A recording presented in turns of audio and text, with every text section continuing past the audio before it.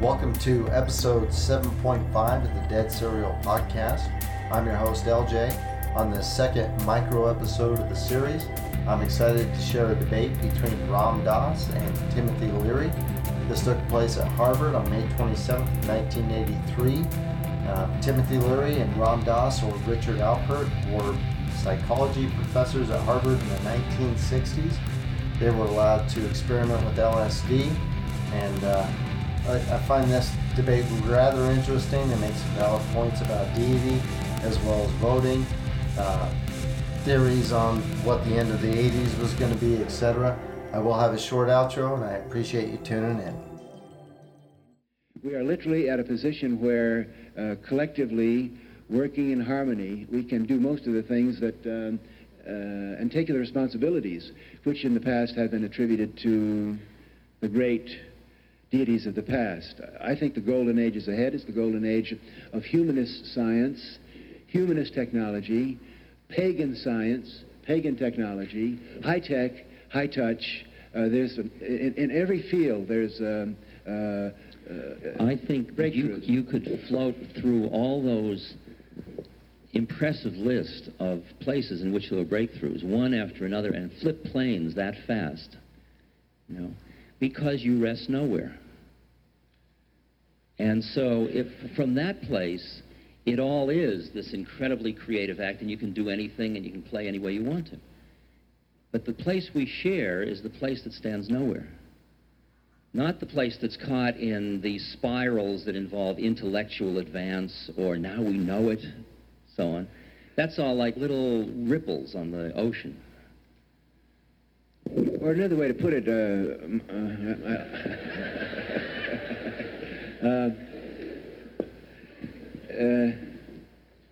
we're moving from one star system or one galaxy or one spatial resting place to another. It's the old particle wave theory. We jump the void, and when we're in that void, we're together, and we may land on different planets, different lobes of the brain. There's no getting away from the fact that it's all on-off, void structure, form structure. Atomic physics tells us that. The brain works that way, so that... am I more interested in the many landing places and you more in the void?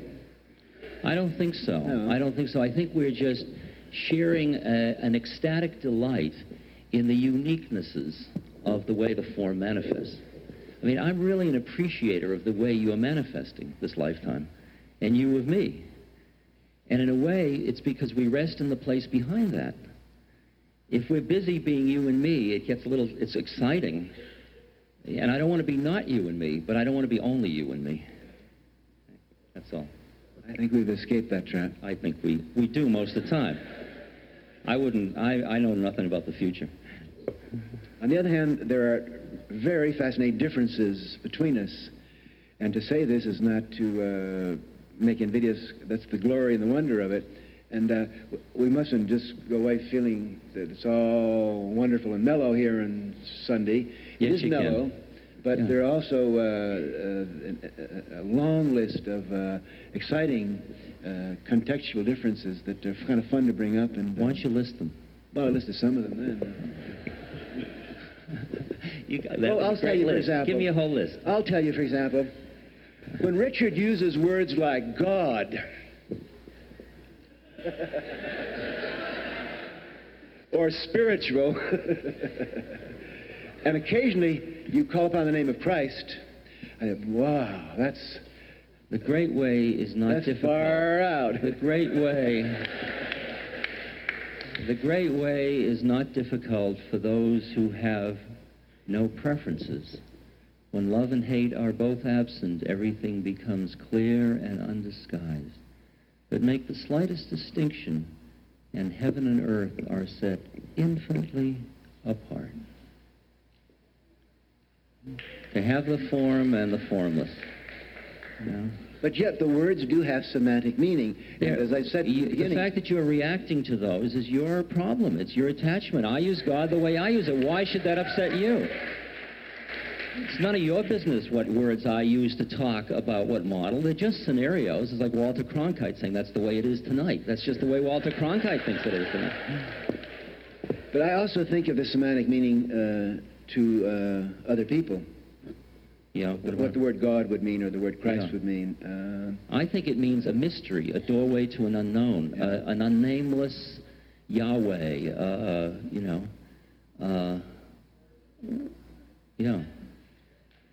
The 99 names, none of which say what it is. And don't you want to keep everybody right at the edge of the form and the formless? Because that's where the ultimate act of creation is.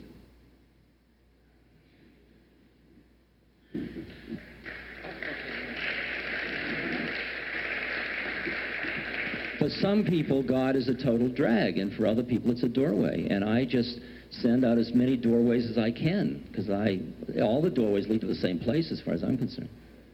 Somebody's used every one of them.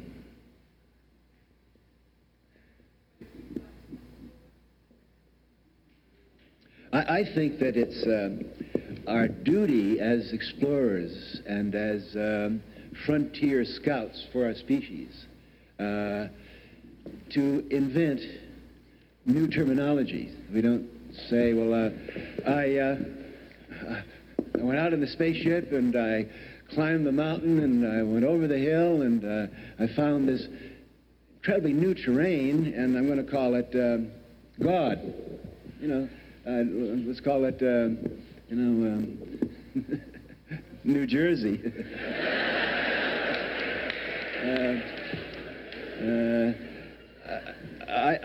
I really feel that words are tremendously important, and when I give college lectures to young people, I say, we've got to develop a new terminology. We simply can't use the language that has been around for 3,000 or 4,000 years because more people have been killed in the name of God than any other word around.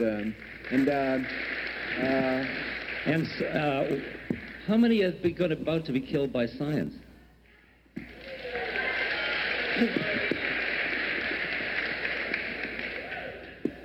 Well, I never use the word science unless I use the adjective pagan science or humanist science or...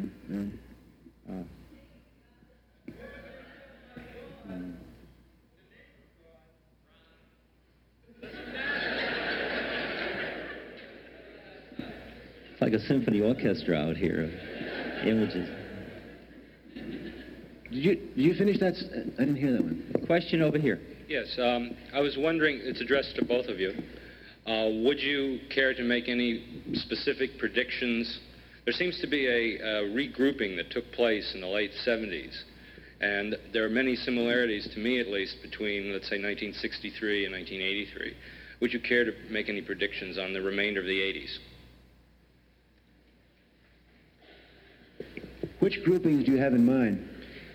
Anyone.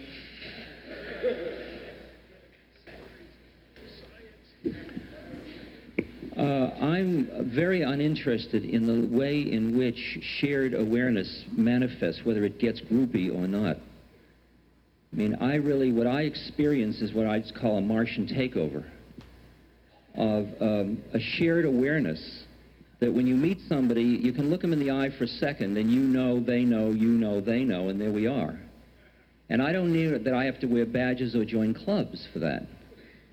So I'm not sure whether mass movement in the sense that I don't think numbers is necessarily the only, that's power, is the only, worldly power is the only way social change comes about. I mean, I really feel it's much more interesting than that, much more so. So, he's talking about the 80s. Do you vote? Yes. You do?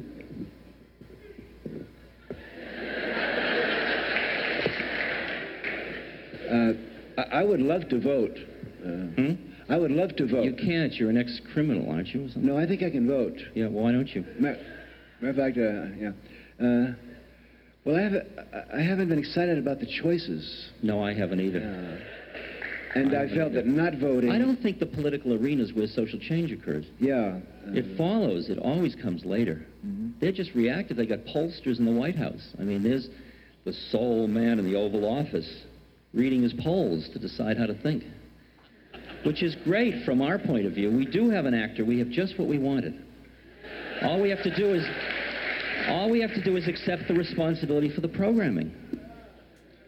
And that happens out of the individual human hearts that don't feel good, and they say to him, hey, baby, you're not playing my, you're not my lead anymore. And it moves.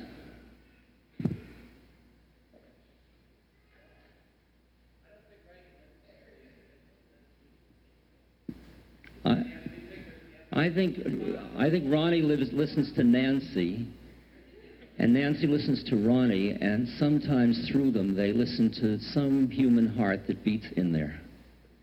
Yes. And that's the channel through as far as I'm concerned. I generally, in lectures, I think am much more assertive and aggressive. I make fun of Reagan, and I don't, make love to Caspar Weinberger. I feel that it's my function, rightly or wrongly, to, as an Irish storyteller,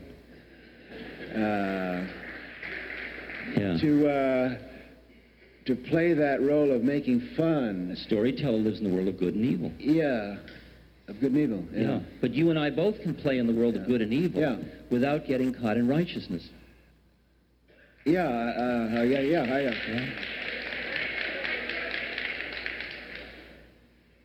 So I tend to be probably much more abrasive than you, and I stir but up I more. see that as just a different form. I don't see it as better or worse. But I stir up too. I connect people who have seen each other as opponents and say, I'm going to say no to you, Caspar. I'm going to stop you if I possibly can, but I'm not going to put you out of my heart.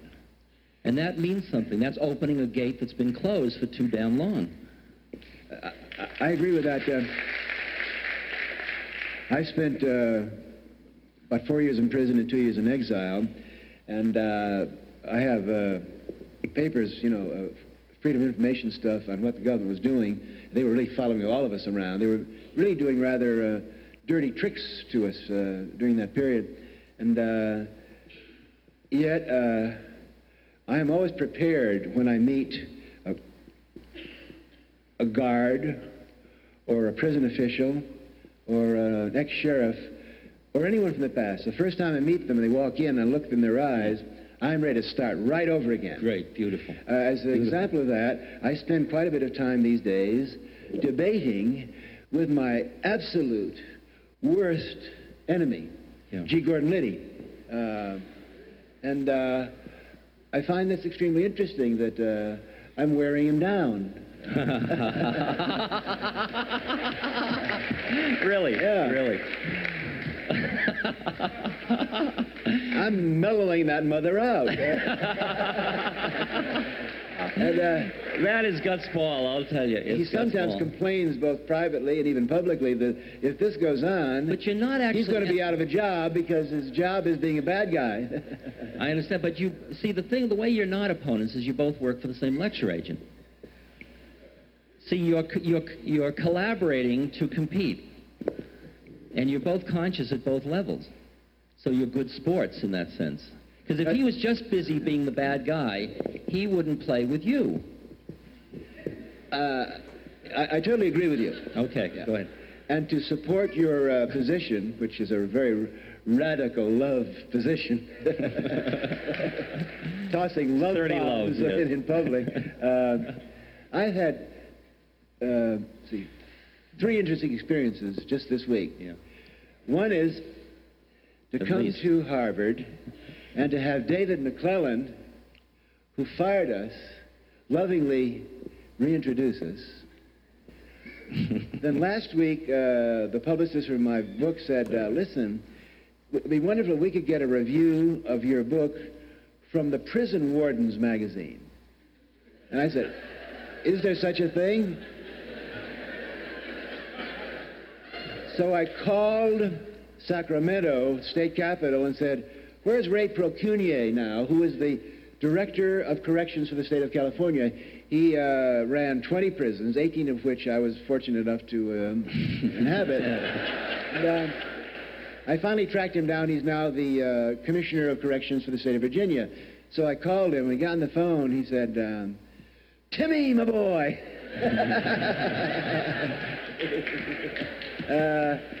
What's the matter? Are you in trouble again? You need some help?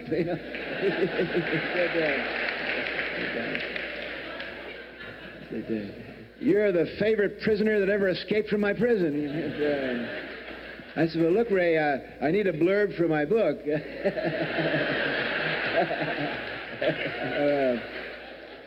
And then, day after tomorrow, I'm going to be debating G. Gordon Liddy, who started his career by walking into my bedroom on an April midnight and busting me and my wife for the possession of peat moss. These reunions of people that used to be on other sides of teams, I think is something that's happening right now. Not just in my life or in your life, but I think we all are getting that feeling that it's time to get it together and move on. I hear that. It is. Speaking of it's time to get together and move on, we have to stop now. There's a reception at the Science Center Lounge behind here on the first floor in the Science Center building. I'm also told to announce that tapes of video and audio, they may be those available from this because people asked, so there's somebody out in the lobby that would take names, I understand. That's my part. I think it was great. Maybe we should make it an annual event. Thank you. Hey. And that's a part of the debate between Timothy Leary and Ron Doss in Harvard in 1983. I appreciate both these individuals. I share respect on different levels with each of them. With Ron Doss, it relates more to spirituality and his thoughts on deity and doorways. With Timothy Leary, it's a sense of adventure and questioning the government.